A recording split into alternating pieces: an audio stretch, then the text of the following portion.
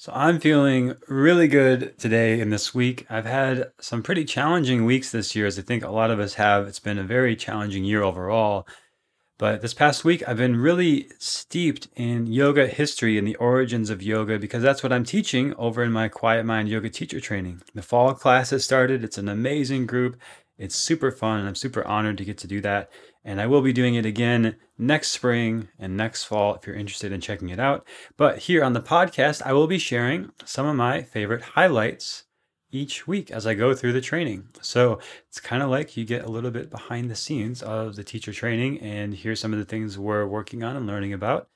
And for me, in the first week of the training, I share about the yoga origins, and I've been actually going back to these things that I teach about, which I like to do, kind of go through it with the students. It brings in new perspectives and insights for me. And listening to mantras every morning, because this is way back to the roots of yoga in the Vedas, the source text of yoga all the way back at least 1700 BCE. And there's some incredibly powerful mantras in there. You've probably heard them at some point. If you're listening to this podcast, you've probably heard of Krishna Das or these different spiritual teachers and people who lead kirtans and mantras. There's all sorts of these all over YouTube and Spotify and wherever you listen to music, Apple Music.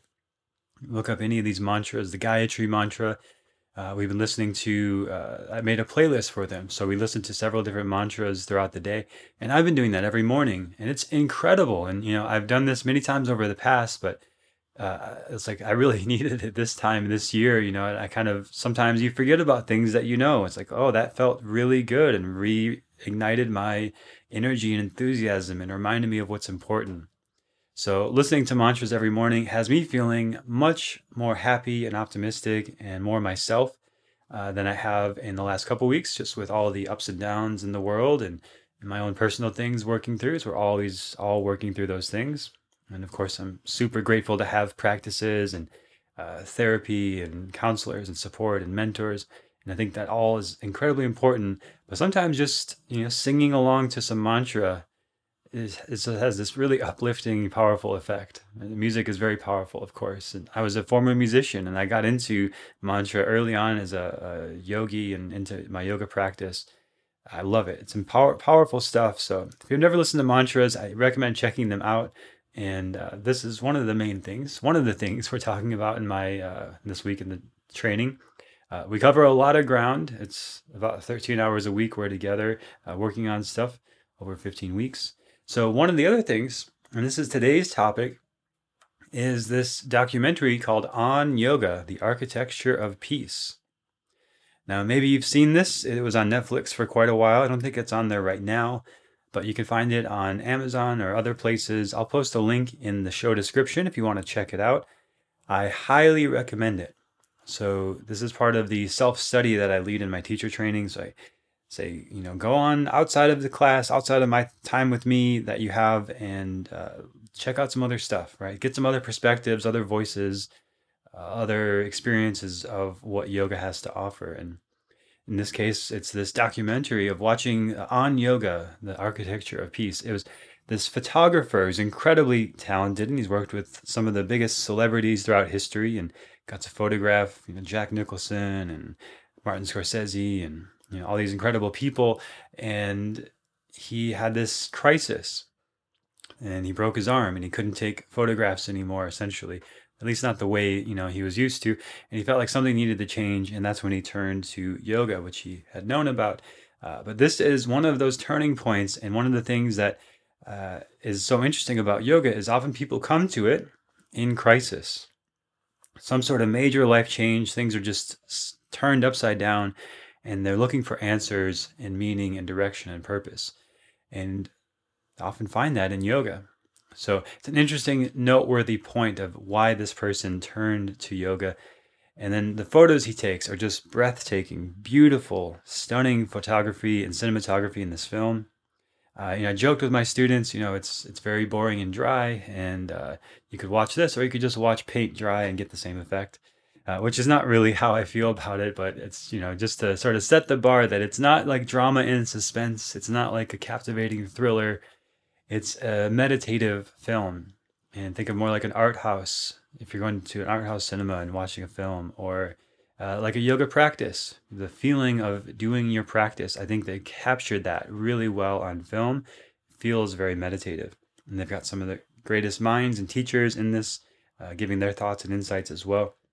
So today, I'm going to share some of my favorite quotes. I just rewatched it again for the third time today or this week, the last few days, and I am going to share some of the highlights and quotes that I pulled out, like that one of, why did this guy even go on this journey? Well, it was a personal crisis he went through.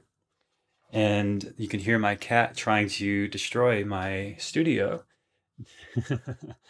I have a kitten who's 10 months or 10 weeks old now, and she really doesn't like it if my attention is not on her, as is the case with kittens often. But she is also a great yogi herself. Cats have so much wisdom to teach us. So I'll try not to let her distract me too much. But I'll be sharing some of my favorite quotes and ideas and concepts from this documentary, starting with that first one of just like, why do people turn to yoga? It's often in times of crisis, or maybe they want like spiritual direction. Maybe it's just for personal growth, but crisis is a common reason. So there she's meowing. I don't know if you can hear that. But some other quotes. I'm just going to go through my notes here that I took. There's a lot of great things here. So let's see. So he said that he chose to learn to sit with himself and calm his fear rather than, trying to run away from it. As somebody with access to all these Hollywood stars and everything, you can easily just try to escape your problems and go into drugs, addictions, distractions. In his case, he said, I chose to learn to sit with myself and calm my fear. And I think this is one of the really powerful things about yoga is it gives us this spiritual insight. And later in the film, Deepak Chopra says, we all this fear of loss and this craving and trying to like hold on to all these things we have. It's all just essentially a fear of death. And a fear of death is all just essentially forgetting who we are. Yoga reminds us who we are, and it is not our roles we play. It's not our identity. It's not the masks I wear, the persona, right? The word persona comes from mask, and it's this Atman, the true self, the witnessing awareness, the part of you that is still quiet and calm.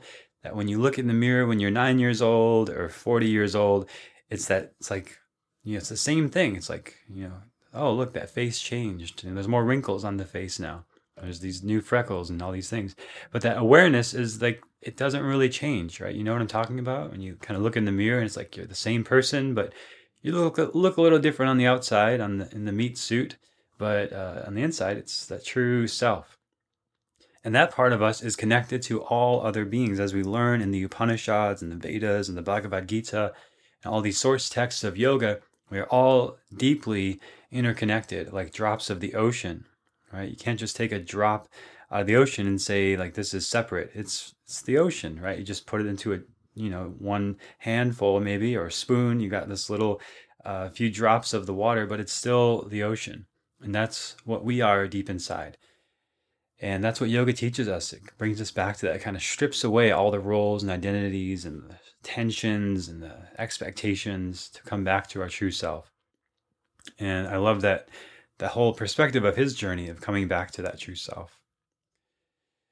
He talks with this yogi who says, the reason we suffer is it's too many desires, right? It's too much of this like external, I need this, I need that, and always trying to get more, never satisfied. And even when we have success, right, you've probably experienced this. Like you had some big goal, maybe you wanted to start a business or graduate or get some job or have some relationship, and you're still unhappy. There's still this discontent.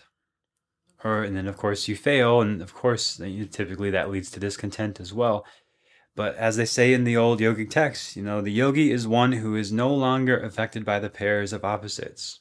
It can be high or low, up or down, hot or cold, right or wrong, left or right. It's like you find your center within all of these pairs of opposites in this dance of polarity. And that's what we do in the asana as well. All of our muscles work in the same way. There's antagonist and agonist muscles. So if the front of your arm is contracting, that's your biceps contracting. That means your triceps on the back of your arm have to lengthen. So there's all these pairs of things happening, right? We go into these deep postures and half of the body's contracting, half of the body's lengthening. We find equanimity within that.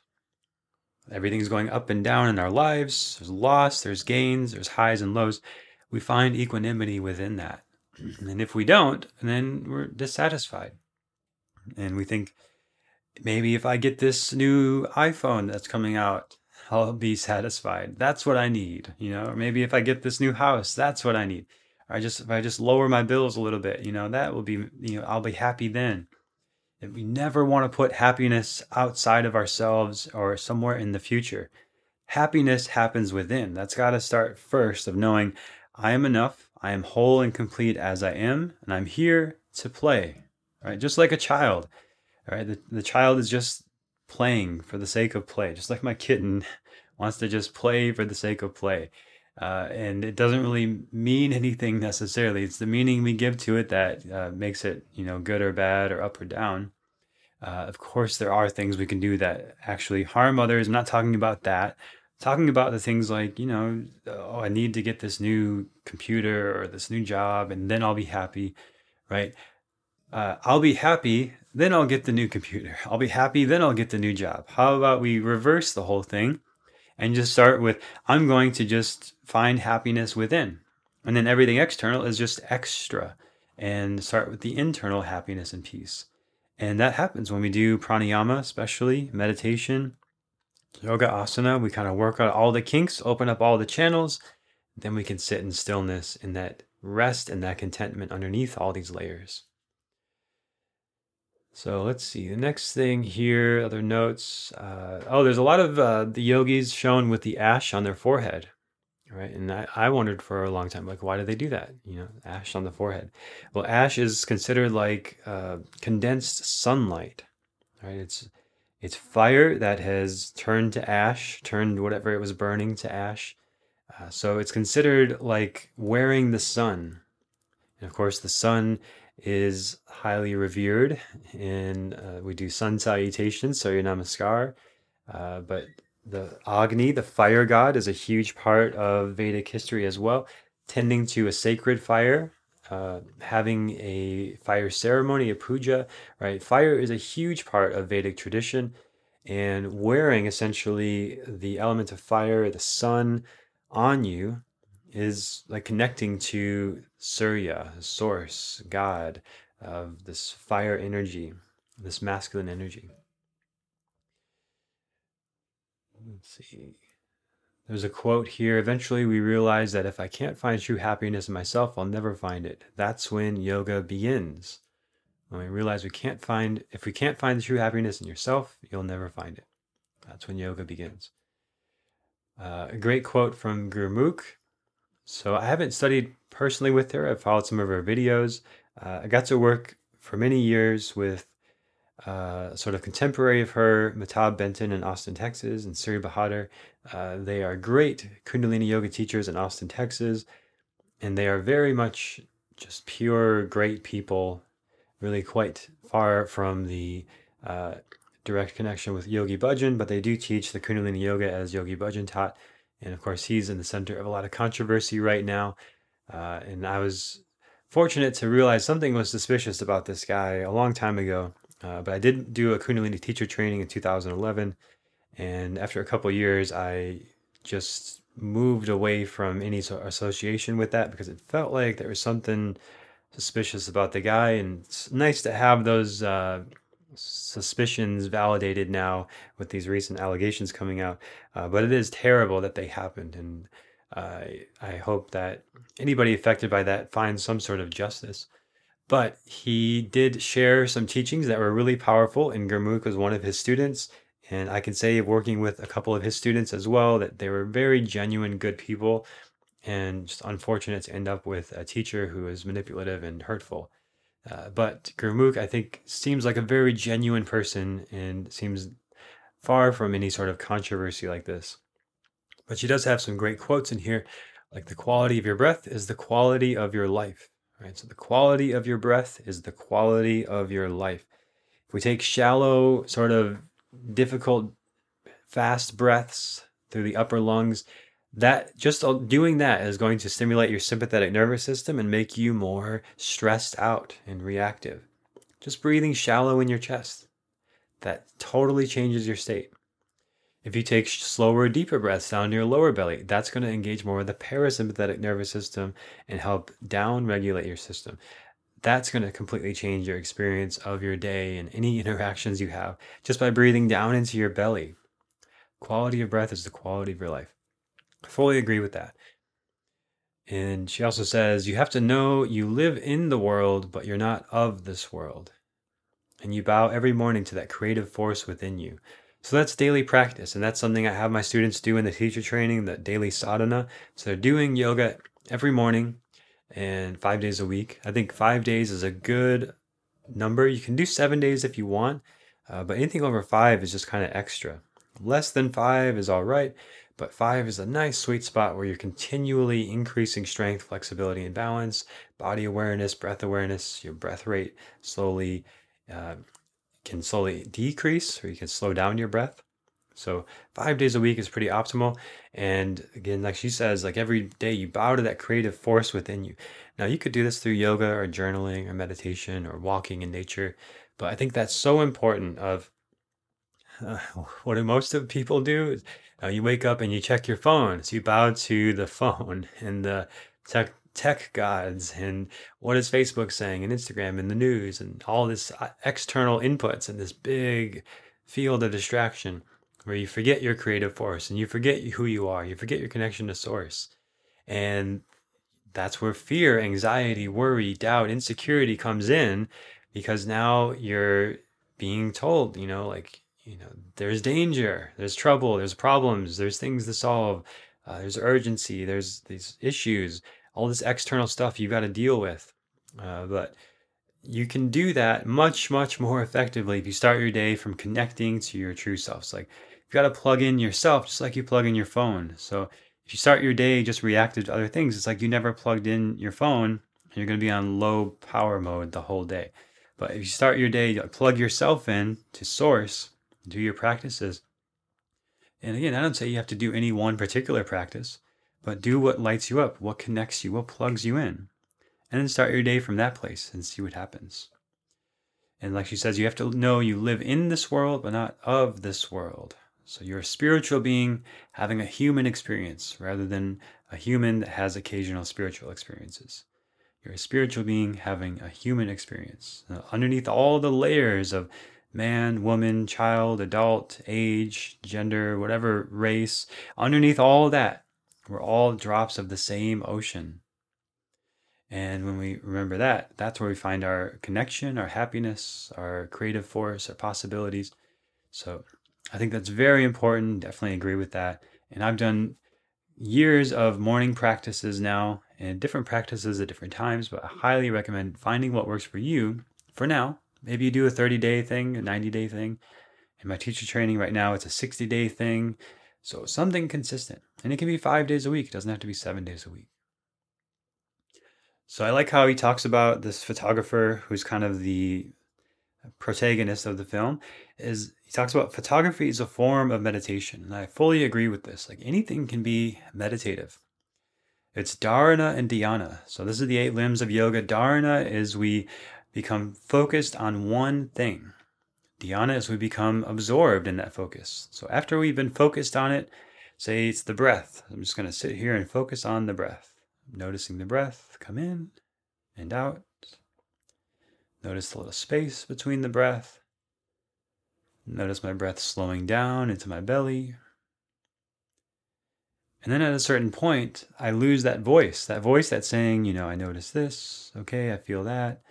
Oh, I'm distracted. I'm going to notice my breath again. That voice just disappears. And that's when dharana ends and dhyana begins. So now I'm just breathing, not even thinking about it. It's just all those thoughts that I was consciously thinking are just happening, right? It's present, it's fluid, it's beyond words. That's dhyana. And I stay with that for a while and my mind doesn't come back. Maybe it comes back for a second. Oh, I notice I'm thinking again. Okay, silence. All right, just back to that presence. And then samadhi is the outcome of that in the 8 limbs of yoga. It's like samadhi, that sort of sense of equanimity, peace, transcendence, complete presence. That's sort of the side effect of that. So we can't control dhyana and samadhi, the last 2 limbs of yoga, but we can control the dharana of, I'm going to focus all my attention on recording this podcast right now. And my cat will be like, no, put all your attention on me. And she just jumped in my lap a minute ago, and she's much happier and purring now that she's close to me. Of course, she's like, she can't really jump onto my lap, so she has to use her claws and jump onto my leg and pull herself up with her claws in my leg. And then she gets up. So I've got the battle scars for that. But that presence, so this is the whole thing. Photography is a form of meditation. Gardening is a form of meditation. Calligraphy, art, drawing, surgery, bioengineering, chemistry, whatever you do, painting, whatever dance, whatever you do can be a form of meditation. For me, it was playing guitar. Right? There's no thought. It's just noticing the sound and the feeling and the next note. Right? Once you've learned the basic skills of something, you can go into that meditative state. And anything can be that. And I think that's really powerful. He talks about the decisive moment of a photograph. It's where it's just like you have to take the photo now. Like that's the image. That's the image I want to capture. And he says, if I'm not present, I'll miss it. Then it's gone. Right? Just like an exhale. Once you aren't present, then it just goes away. And the breath is gone. And it's kind of interesting because I say that, I think of countless times where I've been in meditation, I just noticed the breath. It's like time almost paused for a second there, and the memory was imprinted in me. So it's like these moments of complete presence that we can have. And in something like photography, you have to be right there, fully there, and catch it. Right? Especially if you ever watch like National Geographic or animal photography, these sort of wildlife things. They've got to catch these incredible moments right there. They've got to be right there at the right time to catch that moment. I think that's a powerful reminder, the decisive moment. So in yoga, it's like just moving your right arm here, moving your left leg there, right in that moment. And, you're not thinking about it. It's just, you just go. And we forget that sometimes. We end the yoga practice, and then it's like, oh, what should I do now? I don't know. Or the indecision comes back, and the small self, the identity is like, should I be this person today or that person today? Do I need to fill this role or that role? But if we slow down a little bit and just listen to the true self, that still, quiet voice that's never yelling, it's never anxious, never afraid, says, go here, go there, pet the kitten. Make food, go for a walk, right? Oh, but I can't go for a walk. I need to do this. Okay. Do that. All right. It's like, it's very calm, very still, very quiet. And we might kind of argue with it and be afraid. It's like, I don't know if I can do this. All right. You don't have to do it. Just we'll do this instead. So it's like this inner parent. Maybe you've done like the Inner Bonding is one of my favorite books on sort of self regulation of having the inner dialogue of like your inner parent talking to your inner child or your inner adolescent. That's like, what do you need, right? You can almost think of it that way. That's still more on the level of like identity and ego, but it's closer to this true self role of like, let's go here, let's go there. This sort of knowing, this trusting of taking action now. And this is the direction to go. And sometimes it's take a nap. Don't do anything right now. Just lay out. Right? It's okay to just veg out, watch a show or something. Do nothing. Fine. Right? But sometimes it's, do this now. Take this action. Like this is the way to go. Right? So trusting that when it arises. And yoga, we practice being present in a whole bunch of different positions in different ways. And then outside of the practice, off the mat, hopefully we can be responsive in that same level of detail and presence. So I've got about 2 times more notes than that. So I'm not going to cover all of it here. Otherwise, this podcast would be quite long. But for those of you listening in the teacher training, this will be in that page on your membership site. So you can look at all my notes. But if you enjoyed this, please leave a review in Apple Podcasts. Let me know what you think. Check out the documentary. I'll have the link in the show notes so you can watch it yourself. And if you have any quotes or insights that stand out to you, you can share it with me over on Instagram at jeremy.quietmind or send me an email, jeremy@quietmind.yoga. And again, next time the teacher training opens is March 2021 and then September 2021. Until then, we'll have the Quiet Mind membership opening at the end of this month. So September 22nd, just a couple weeks away. This is the fall equinox, and I'm opening the membership every season. So 4 times a year it opens for just a week. So you can join and get in there with us where we go through a monthly core competency. So right now, this episode, I've talked all about the core competency of yoga history. So everything to do with the Vedas, the Indus Valley, the history of yoga, the influence of Jainism, Buddhism, the Upanishads, this all falls into this time of yoga history of just one core competency. In the membership, every month we have a new core competency we focus on. So every class fits into that category. So series on anatomy, the Upanishads, mindfulness, breathing, expanding your lung capacity, which is extremely important. Quality of breath is the quality of life, right? And then over the next quarter, so the fourth quarter, I go by the sort of standard quarters of the year. So October, November, December, we'll have new themes each month. And you can join us in the membership and do video classes with me and be part of the private Facebook group and get questions answered, get requests made. If you have a request for a video, that's where I take requests to make videos for you. So inside that membership. And that opens on the 22nd. It's only going to be open for 1 week. So you can get in right before the start of October and then join us and start a daily yoga practice if you want. There's over 70 videos in there right now, and it just keeps growing every week. And start adding new teachers as well this month. So you're going to have other teachers, other voices, other styles of yoga. Quietmind.yoga/membership is where you can join the waiting list right now to hear all about that. And hope you enjoyed today's episode. Hope you have a great rest of your week. I'll be back next week with more insights from inside of the yoga teacher training, the Quiet Mind Yoga Teacher Training. All right, thank you for listening and have a great week.